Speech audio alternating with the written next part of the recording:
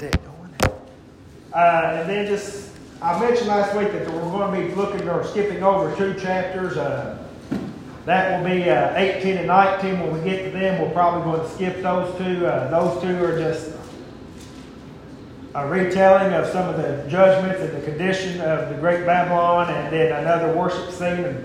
And we've covered those a couple times already, so I don't want to tax anybody's attention or drag it out any longer than was necessary. But if anybody has any questions over those, when we get there, just feel free to stop and we'll discuss them anyway. So Revelation chapter 16 says, Then I heard a loud voice from the temple saying to the 7 angels, Go pour out on the earth the 7 bowls of the wrath of God.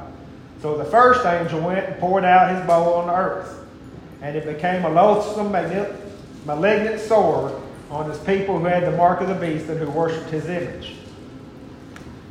So immediately brings to my mind that of the 6th plague unleashed in Egypt. A lot of these plagues that we're going to be looking at here in this chapter are kind of going to take your mind back to that time in Egypt. And that's by design, I'm sure, especially this one here. If you go back and see what the 6th plague was on Egypt, it was specifically unleashed on Janus and Jambres. I believe that's their name, if I remember right. The magicians who in Egypt who withstood Moses and Aaron. These were the ones when Moses put down his rod. They said, well, look, we can do that too. And of course, God's rod ate theirs. But these struck them down so they could not stand against Moses and Aaron anymore and took them out of the picture. And this is the same imagery that God is portraying here too. These people who have withstood this true church, who have stood in the way, this is the same imagery as here. And so God sends this plague, whatever it may be, upon those who worship the beast and who serve him and practice sorcery. And they that submitted to the mark of the beast, now God gives them a new mark to go along with that mark. He says, okay, you want to go that route? We'll give you another route. A quick word about sorcery. Yes, it does mean things like spells and curses and hexes, but as we talked about before, it's not just like the Harry Potter franchise. It can mean potions. It means drugs. For example, heroin, meth, and other drugs. This could be fitting into definition of the word sorcery here. Now, today, thanks to this sorcerer, this drug epidemic, we have become experts at spotting such marks. Besides the little twerky actions and movements and stuff of a drug addict or a meth head, how else can you see them? How else can you spot someone who uses a lot of drugs? Well, a lot of times they got sores all over, and they're always scratching the sores and stuff. This is could be like exactly the same thing as what we're talking about here. Some kind of epidemic like that back in their time. But if this is applying to our time, then it would be fitting to our time as well. Some commentaries think that this to mean an actual attack on the spiritual Roman Empire, that of the Latin Church, and that these deadly sores or wounds would be or more fitting to that of the French Revolution. France was once the one-time strongest supporter and arm of the Catholic Church. But during the French Revolution, it broke free from this rule and influence during the Civil War, and it would never again, the Catholic Church would never again recover from this wound. French people would never go back to being their arm again. Verses 3 and 5. The second angel poured out his bowl into the sea, and it became blood like that of a dead man, and every living thing in the sea died. Then the third angel poured out its bowl into the rivers and the springs of water, and they became blood.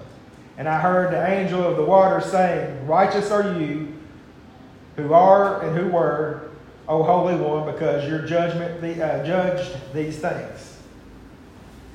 For they poured out the blood of saints and prophets, and you have given them blood to drink. They deserve it. Again, going back to the plagues of Egypt, we saw, again, this kind of similarity. And we saw earlier in our look at some of the other judgments about the great carnage poured out on Rome, like that of the Vandals, who turned the oceans with blood with their attacks on Rome's navy. Attila the Hun, who turned the rivers with blood with his coming on in there. And this could be exactly the same thing. In 1700s, the Protestant England and Catholic Europe would fight continually over the mastery of the seas. Just during one of these such campaigns and battles, just one, mind you, that of Napoleon, the church-backed navy suffered the loss of 600 ships of the line. Now, when I say ships of the line, this is equivalent to a battleship, to an aircraft carrier. This was the biggest, baddest boy of the day. So just in one of these, they lost 600 of those. And think about how many sailors are on one of those big old giant sailing ships. And thousands of smaller ships, warships, and countless cargo ships. So, indeed, the oceans did run red with blood. And as far as the rivers, where we saw, like again, Attila the Hun, the same thing kind of happened here. A lot of historians and commentators think that here it could talk about the persecution that took place from spiritual Rome. Could be that of Albigenses. Albigenses. Your guess is as good as mine. Which were the target of the early Latin church for decades. The church decided they wanted these people out. They wanted to stamp them out, to remove them completely. And they launched crusade after crusade after crusade to kill these people and drove them out, starting with Pope Innocent III. You know, kind of a fitting title for a man who wants to go out and just decimate everybody. But that was the title he took. And this was an early Reformation movement who took affront to the church's priests' extravagant lifestyles and the way that the clergy were fed and clothed and lived in such royalty and pomp and province while everybody else was starving to death. You know, you got people out here starving to death, and you got, you know, people running around here with $1,000 coats and everything else. And so they taught that was wrong, and of course, that angered the church greatly, and they tried to wipe them out. But God's wrath was brought upon them for this persecution in several ways, like that of Bonaparte in 1796, where he crossed the Alps and attacked the Roman church's armies all along the whole rivers until the church bought him off. They said, look, here's 21 million francs. I don't know what that would be today, but it'd be a lot. They said, here's 21 million francs, and take all these masterpieces of art. So you want to know how the Paris Louvre got all the art pieces? Here's one of them. He took them right back to Paris with him, where they're still on display today, a lot of these. And another one of these attacks against the spiritual Rome in 1798, even the Pope himself was captured and carried off and took back to France as prisoner. So here, once again, we see this one-time strong right arm of the church is now attacking the church and is turned on. And even though since France still held on control in Rome, they had to install the new Pope in Venice, Italy, which was, I think, the first time it ever had to be installed somewhere outside of Rome. Again, I'm not saying this meaning is 100% exactly, but it shows us what it could look like, what the imagery is meant to portray. Again, I kind of believe, and this is my way of thinking, but it could just as easily fit today or fit sometime in the future. And again, I'm not trying to single out or beat up on any church, but this is what the history shows us to be true. I'm not saying anything that's not true and not trying to belittle anybody. Verses 6 through 7. I'm sorry, 7. We already read through 6, but verse 7. And I heard the altar saying, Yes, O Lord, the God Almighty and true, righteous are your judgments. So God's righteous wrath upon those who would persecute and kill his followers, who lives by sword must die by the sword. You reap what you sow is basically what he's saying. Verses 8 and 9. The fourth angel poured out his bowl upon the sun, and it was given to scorch men with fire. Men were scorched with fierce heat, and they blasphemed the name of God, who has the power over the plagues. Did they not repent so as to give him glory? The parallels with Egypt plagues continue, but here the sun, instead of in Egypt it was actual sun, but here a lot of people believe, and I'm one of them, that this is talking about the supreme ruler of this spiritual Rome. Often you'll see rulers referred to in the Bible as lights, suns, and stars. We see that with Jacob. We see that with other leaders. We see that with Jesus Christ too. They refer to him as the Son, not just the S-O-N, but the S-U-N, because he was the leader of the people. Fire is equal to judgment in the Bible, suffering, pain. Angel poured out judgment on the ruler, and he in turn took it out on the people. It always rolls down here. I've never yet once seen a boss that get in trouble or get chewed out, and it don't come downhill. And it's the same thing here. If the leader suffers, everybody under that person is going to suffer. And just like in Egypt, the people are being stubborn to the end. The Egyptians would not give in until finally God said, okay, I'm going to take your firstborn. The very most they could take, but they held on to the very end. It's like when Moses, Pharaoh repeated the lie, he'd say, okay, I'll do it. Say, okay, when do you want the frogs to go away? Well, all of us would say now. Right now. Because, there were frogs everywhere. You open the cereal box, there's frogs. Put your shoes on, there's frogs. They was everywhere. But Egypt says, no, tomorrow, just make them go away. Yeah. And that's what these people said, no, we can deal with this. We'll deal with this. And they still blaspheme God instead of turning to Him. Stubborn to the end, mankind from the beginning has been nothing but stubborn. Amen. If they are told to do something, they will refuse even if it's in their best interest at times. Right. This fiercely independent spirit often leads us to destruction and ruin. You see it again and again and again in Israel. You see it again with the early church, and again now with Christianity. In the last days you see it. And it's always been in man, and it's always will be. God often refers to stiff-necked people. That's what He's talking about. You're refusing to bend to my will. Verses 10 and 11. Then the fifth angel poured out his bowl on the throne of the beast, and his kingdom became darkened. And they gnawed on their tongues because of the pain.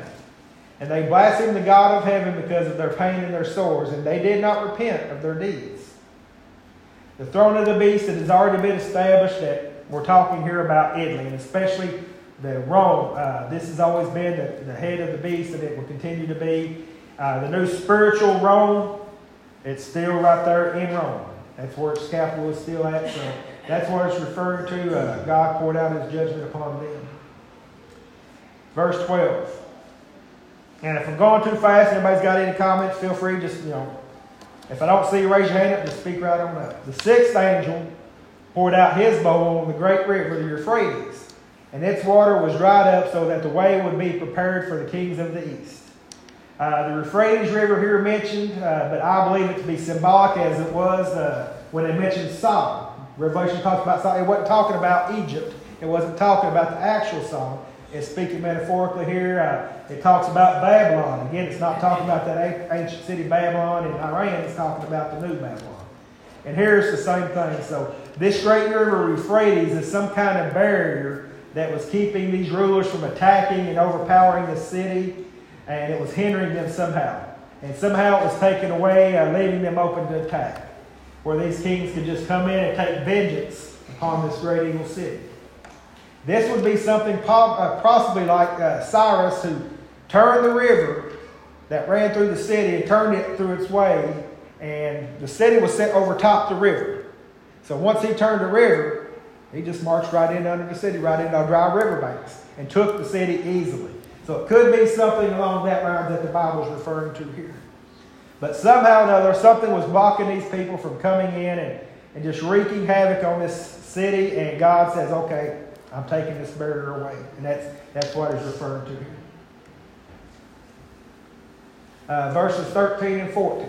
And I saw coming out of the mouth of the dragon, and out of the mouth of the beast, and out of the mouth of the false prophet, 3 unclean spirits like frogs. For these are spirits of demons, performing signs which go out to the king of the whole world, to gather them together for the war of the great day of God Almighty. The rulers here, the ruler behind these empires, the true person behind all this is shown none other than Satan himself. He's been directing these leaders. He's had this demon that's been possessing these people or been in charge of these people or manipulating them. And he sends these demons now out to the world, this false religion, this apostate church and kingdom. And here we see the unholy trinity. Remember what it said the name of the beast was? 666. Man pretending to be God. And here we see this unholy trinity. You got 3 evil spirits pretending to be God or God's persona on earth. Man impersonating God. These evil spirits then go out to these leaders, go out of these leaders and into the world powers and rulers, deceiving them into coming into these false religions' aid to help her fight against God's true church followers. I want to talk just a little bit about it talks about false miracles and able to perform signs and things of that nature. To this kind of seems unreal to us, but this still goes on today. I wish I could remember the name of it, but there are certain artifacts in the Catholic Church that does things that are baffling man's mind. Scientists have tried to explain it and they can't. They've got one vial of blood that's supposed to be from some saint, I don't know which. But it's dry as can be, it's hundreds or thousands of years old. But once or twice a year, it turns back to liquid. And then it goes back to dry again. They've got statue that weeps blood. And things like that. Things that we don't believe in or maybe we say is we know who's really behind that. But if you don't have that faith and you see these things, it can easily move you or trick you if you don't know the true Word of God. And these perhaps are some of the miracles that the Revelation is talking about, these false signs that these prophets went out and performed. Could be something akin to that, or it could be something just like Janus and Jambres, illusions and tricks and things of that nature, chemistry. We know, though, being though as Christians, though, that Jesus says there'll be no signs, and that's what my faith is in the words of Jesus. There'll be no. I'm not going to look for some magical, mystical space. Unlearned and ignorant people, though, will. They will look for those magical, mystical things, like the eclipse of the sun or something like that, and try to make it. They force it into a square peg into a round hole, and that's from not knowing what the Bible is. Yes. When Jesus says there'll be no signs, that's it. There'll be no signs, and we don't need to fret about that. And, that's why I've always delved into that kind of stuff, And I don't know how those things happen, but it's some sort of trickery. I don't know how the guy saw the woman in High-Fifth County Fair either, but they do it. I mean, it looks like it. Yeah. And but it's fun. Yeah, David Copperfield. I was blessed. Dad took us to see him one time, and he did some things that you can't believe it. You can't believe it. You can't explain it. I know it's trickery. I know it's not real, but you can't explain it. No. And this is the same thing that's kind of going on. Even in their altars to this day, anytime they build a new church in the altar, they put some kind of a relic, some kind of superstitious thing inside the altars. And the altars are built around that thing that's supposed to protect the church and do all sorts of things. That's why you see people go to these healings and stuff like that. So. Verse 15. Behold, I am coming like a thief. Blessed is the one who stays awake and who keeps his clothes so that he will not walk naked and men will not see his shame. Always be on alert, be ready and watching for Jesus and the enemy. They will try to deceive you, to try to trick us into following them. Jesus could come for us individually at any time. He could come back to gather his church at any moment. We must stay in constant state of preparedness or risk being left out and fall into the enemy's hands. Like the 10 foolish virgins when Jesus finds himself coming up. Let's go ahead and look at there. Let's go to Matthew 25. And we're going to look at verses 1 through 13. Matthew 25, verses 1 through 13.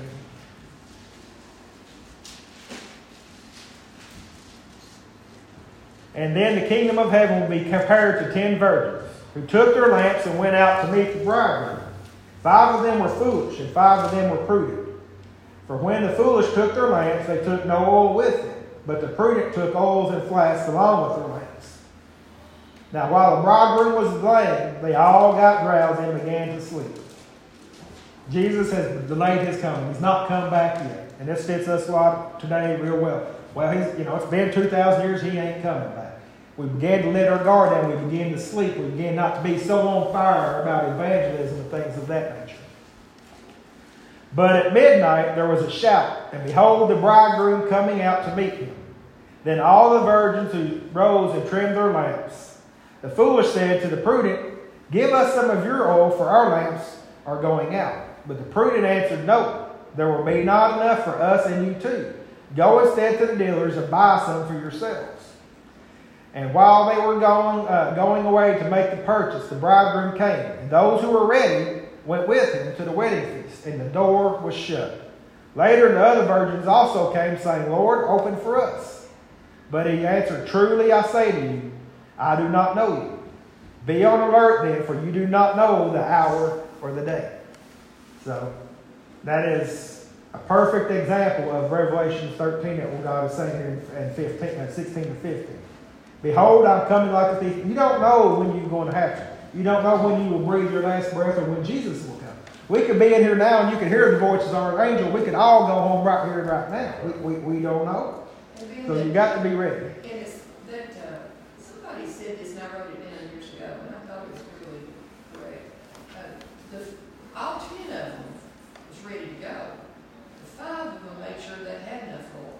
The other 5 who were unwise, they got halfway there, but they didn't keep it up to get all the way in. So that could be Christians falling away in things. Absolutely. You know, they got halfway there, but the door's still shut. That's so many people. Well, when I get my life right, then I'll come to church. Or when I get this took care of, then I'll start doing more in the church. Or I'll get more involved when I do this. When I retire, then I'll get involved in the church. You might not get that opportunity. And then God finds you halfway. The very first verse, the kingdom of heaven. The kingdom of heaven will be made up of the kingdom of the church. The Lord's church. It's the people that are in the Lord's church will go ahead. And those that aren't in the Lord's church will not be there. Okay? You've got to be in the Lord's church. Okay? And of course, babies will be in the Lord's church. Retarded people, people that can't think for themselves, will be in the Lord's church. But you've got to be in the Lord's church. You have got to be. The Lord adds you to His church, and that's what He will present to God. And that's what the kingdom of heaven will be made of. It won't be stragglers or people that don't believe in the church, or say giving God without the church, or things like that. We hear that a lot in this world. A lot of people think, well, I believe in God, but I don't believe in going to church. Well, that's not what the Bible teaches. You will be made. And like Boo said, half of people fell away. And that's exactly. I see that all the time. I see people fall away. A lot of people teach you can't fall away, but I know people very much so that have fallen away. Well, that shows completely that you fall. Yeah, absolutely. I mean, you don't need another verse. No. Right. Now, if I say I'm married to Melvina, but I never go home, Right. Am I really married to her? No. Then the rest of the chapter, 16 through 21. And they gathered them together to the place which is in Hebrew called Armageddon. Then the 7 angels poured out his bowl upon the air, and a loud voice came out of the temple from the throne, saying, It is done. And there were flames of lightning and sounds of peals of thunder. And there was a great earthquake, such as there has not been since man came upon the earth. So great an earthquake was it, and so mighty. The great city was split into 3 parts, and the cities of the nations fell. Babylon the Great was remembered before God to give her the cup of wine with fierce wrath. And every island fled away, and the mountains were not found. The huge hailstones, about 100 pounds each, came down from heaven upon men, and men blasphemed God because their plague of hail, because of that plague was extremely severe. So here we see a lot of clues again pointing us to this being Rome. Split into 3 parts, we've seen Rome being that. Rome was referred to as the mountains because it was built on these mountains. And God says, there's never going to be a fall as great as it is with Rome. And it held up to its building here. God's wrath on Rome is now completed. Rome is split into 3, and then these 3 are even destroyed and fall away. All its supports and supporters leave it and flee. Even today, Rome is still, of course, a country today, but it has never ever recovered. It's bankrupt. I mean, the EU was trying to figure out ways to prop it up and to save it and stuff. And to this day, it's never recovered, and it never ever will. And a lot of people believe that there will be a great battle one of these days over again, and that will be the end of time. That's not what this teaches here at all. It is absolutely, because we know that Babylon is gone, okay? The Greek Empire is gone. The Medo-Persian Empire is gone. The Roman Empire, as you said, is gone. The 3 parts of it is gone. There's always been dynasties and stuff like that. The United States is a world power right now, but it may not continue to be. Russia is, it may not continue to be. China is, may not continue to be. Well, we do more destruction now than they ever even thought about doing back 1,000 years ago. And that's interesting to note, too. If you note, we go back to Daniel, he talks about the world kingdoms coming. Yes. He talks about the Persians and Rome, and there will be one more great one after that. Right. Could be us here today. I believe 100% believe we're living in the last days. Well, and I think though the last kingdom to come Yeah. is the church, which will last forever. Yeah. That's the last one to come. And I believe the Bible teaches us that it will be when we least expect it, not to this big prelude to this big battle. You know, that don't mean we won't have a nuclear war sometime. Somebody blows stuff up. That's very possible. You know, that China could shoot bombs on us and blow us, a lot of us up. We can do the same, but we won't destroy the world. God will say that's the end of it. When God says it, that's what He's done. You know. And this valley of Armageddon, Right. this is, folks, this is a little bitty tiny valley. Exactly. You cannot fit two great big old world powers in this little. You'd be lucky to fit a couple of thousand soldiers in this little battle. It's not a great place. So this is not a literal big battle of Armageddon that everybody makes it out to be. This is a little bitty place. It's right there up above the Dead Sea and the Jordan River at the top of it, where these two kingdoms come together. You got hills on each side, and it's this little bitty valley where a couple of wars have been fought in the past. And this is just what it was referring back to. So how do we apply this, or what is this speaking to us, or can speak to us today? Rest assured that those who mistreat the innocent and choose evil over good will be brought to justice. The beast worshippers will commit themselves to his wicked regime to save their lives, and for a few years it will probably look like they might have gotten away with it, that their persecutions their persecutions and murders of believers will be overlooked. But Revelation 16 reminds us that God's judgment is inescapable. It may seem like they're getting by with it, but they wouldn't. The same is true today. It may appear that the wicked get off scot-free, but one day there will be a reckoning. God has made it clear that the present world system, which rewards evil and punishes good sometimes, will come to a tragic end. The images of Revelation 16 can be distilled into two key truths to remember as we navigate injustices in this world today that we have to deal with and wrongs done. First, justice in this world will always appear to be distorted. The psalmist lamented, "Behold, these are the wicked, and they seem always at ease. They have increased in wealth. Surely in vain I have kept my heart pure and washed my hands in innocence. For I have been stricken all day long and chastised even in the morning, every morning." In other words, he's saying life is a raw deal. He says the wicked get more wicked and are blessed, and I'm doing what's right. It seems like I'm getting punished. Right. You work hard at school to make a hard-earned B+, but a fellow student cheats and cuts corners and gets an A, and gets in his granted a scholarship, and you lose out on it. Your wicked co-worker, who's always goofing off, it gets promoted by flattery and slander, but you follow the rules and you get fired. You maintain insurance on your car, but somebody without insurance comes along and hits you and leaves you with the bill. I've had this. I had I bought I guess it was 92 or 3. I bought a brand new Toyota 4-wheel drive. Real pretty thing. Had gotten 300 miles on it. Some guy from Ohio without a lick of insurance, I was stopped at a stoplight, he was going 60. Had to pay for all the truck myself, had to pay for my insurance bills myself and everything. And he never got nothing. They said, "Oh, if he comes down to Kentucky, we'll get him. Well, what are you going to do? You going to throw him in the jail?" "No, we'll give him a $350 fine." I mean, what are you going to do? We've all experienced unfairness in life. We have all expressed our frustrations about injustices and hurt in this fallen world system. I know I have. I sometimes question, why? Why bother? And these words of the psalmist really resonate within us. But the second thing is this. Escaping the reality of God's judgment is impossible. The same psalmist continue on with this psalm, coming to his senses and looking at the world from a divine perspective rather than a human, continues. But when I pondered to understand this, it was troublesome in my sight until then it dawned on me. When I came to the sanctuary of God, then I understood their end, that they will be judged in the end. Surely God has set them on slippery places. They will not be able to stand. You cast them down to destruction. How they are destroyed in a moment. They are utterly swept away by sudden terrors. And this is Psalm 73 I've been reading from, verses 16 through 19.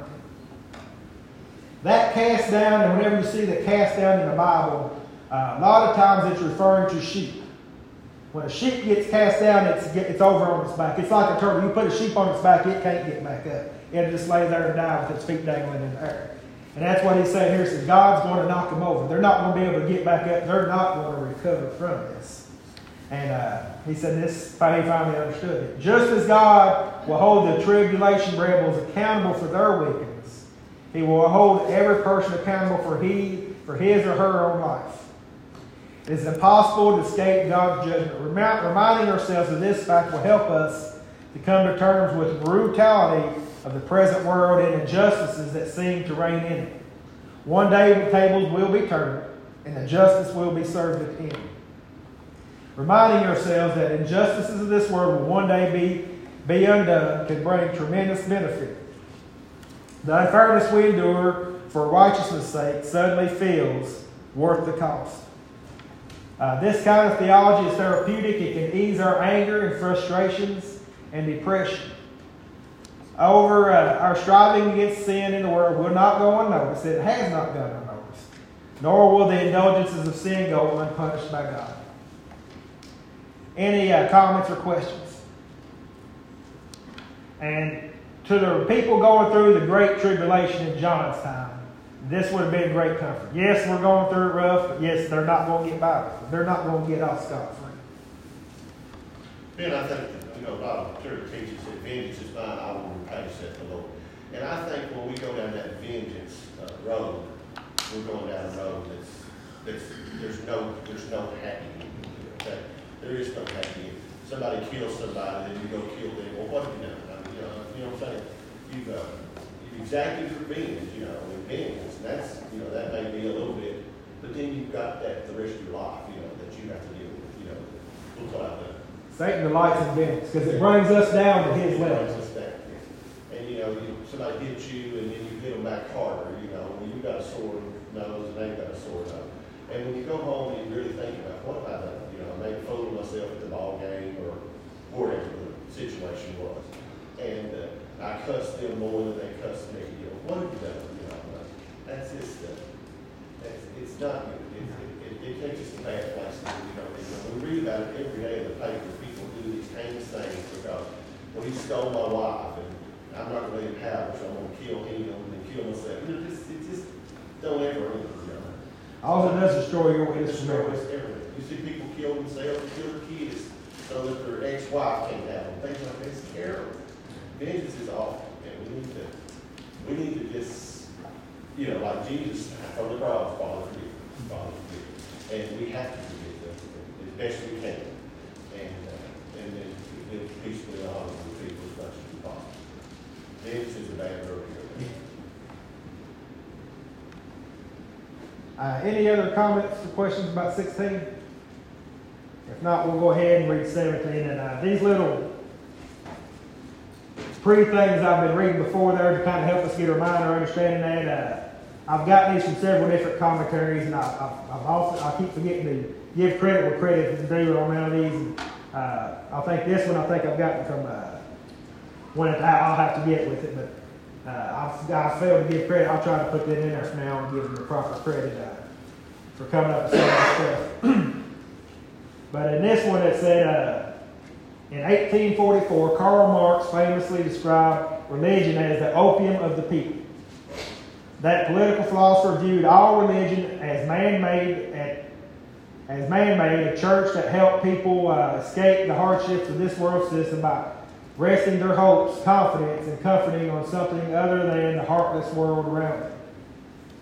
The cure for humanity, the need for religion, Marx argued, was to overcome the condition of oppression and inequality that had forced people to seek a philosophical succor from outside themselves. Marx's solution.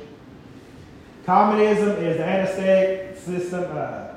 atheistic system that invokes as much religious zeal in the 20th century as any man-made religion system Marx had ever criticized. Marx's critic of religion as the opium of the people often makes Christians cringe. But I think he was right. And hold on before you label me a communist, which I'm definitely not. Let me explain. Marx was right that all man-made religion is indeed worthless and useless. It is a crutch. That's right. Merely a deceptive philosophical crutch to distract people from the real conditions of this world. However, his unforgivable error was to lump Christianity in that same category as man-made religions and to prosper atheistic communism to replace it. When you stop to think about Marx's words, you realize that his criticism of man-made religion was dead on, but his own man-made solution was even more wrong. The Bible itself presents a picture of man-made religion that gives us a heavenly perspective on the matter. Travel back with the period of time when humanity history following the Great Flood. After Noah's death to the land of Shinar, the birthplace of worldwide religion. The story of the Tower of Babel in Genesis 11, 1-9 is familiar to most of us. Instead of obeying God's command to be fruitful and multiply and spread out over all the earth, the descendants of Noah moved east of Shinar in location of ancient Babylon. There they defied God's mandate to spread throughout the world, preferring to band together and build a tower that would symbolize their man-made greatness.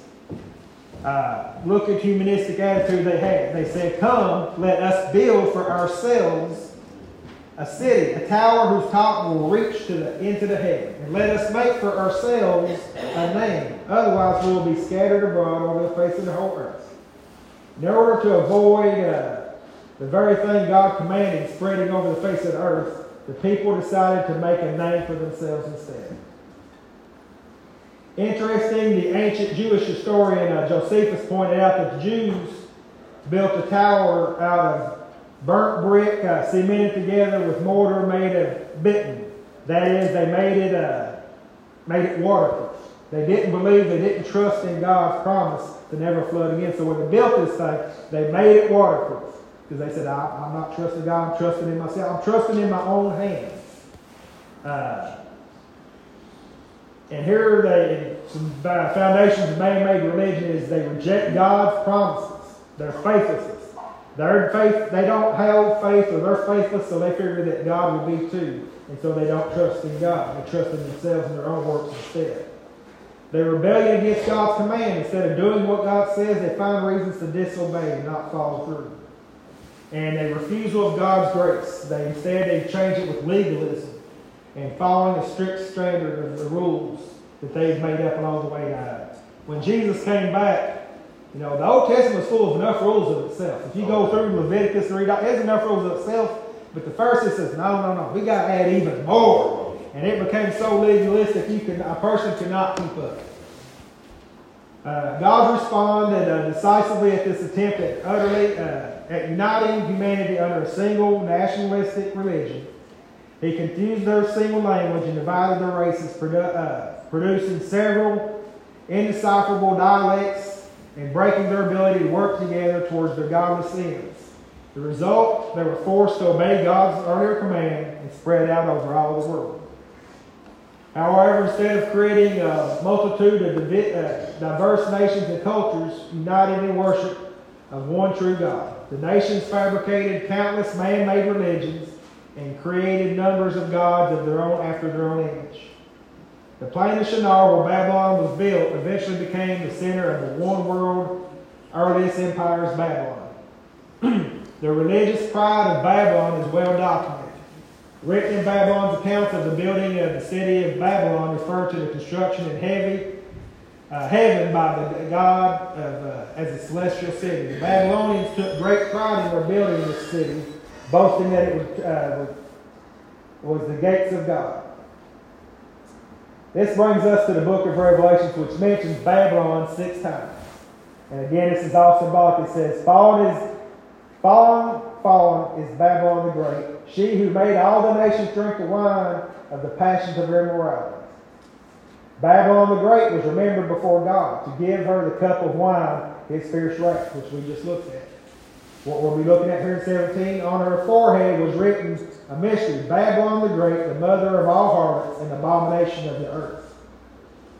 Then again in 18, we're going to see her several times. Fallen is Babylon the Great, she who has become a dwelling place for demons and whose prisons of every unclean spirit, and prison of every unclean, hateful bird. Woe, woe to the great city of Babylon, the strong city, for in 1 hour your judgment has come. So will Babylon, the great city, be thrown down with violence, and will not be found any longer in it. Our knee-jerk response may be to interpret the city mentioned here as an actual historic city named Babylon, or as a great region of ancient Babylon in the Middle East, present-day Iraq. However, the name Babylon already appears in New Testament metaphor for the city of Rome. 1 Peter 5:13 is the first place we see Rome referred to as Babylon. In light of Revelation's panache for symbolic language, it seems to best identify Babylon not specifically as a particular city or country, but as a reputation of this final, godless, humanistic, national, worldwide religious system that would try to supplant God and take God's place. And that's what, to me, we're talking about here, the spiritual Rome, this Babylon. With the armies of earth gathered for the great battle of Armageddon in Revelation 16:16, and the shocking preview of the final wrath of God still echoing in the halls of heaven. In 17 through 21, the drama subsides, and John heard a gentle voice calling for his attention. An angel, one of the seven who poured out the bowls symbolizing the final wrath of God, suddenly took on the role of apocalyptic tour guide, leading John through some of the vision symbols in order to explain the meanings of the images.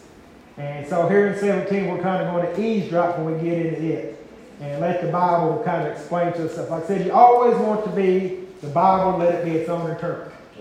Whenever you try to start interpreting things privately or whatever, you kind of leave yourself astray. So Lord willing, next week we'll come back, we'll read chapter 17, and then we'll start breaking it apart from there. Thank you.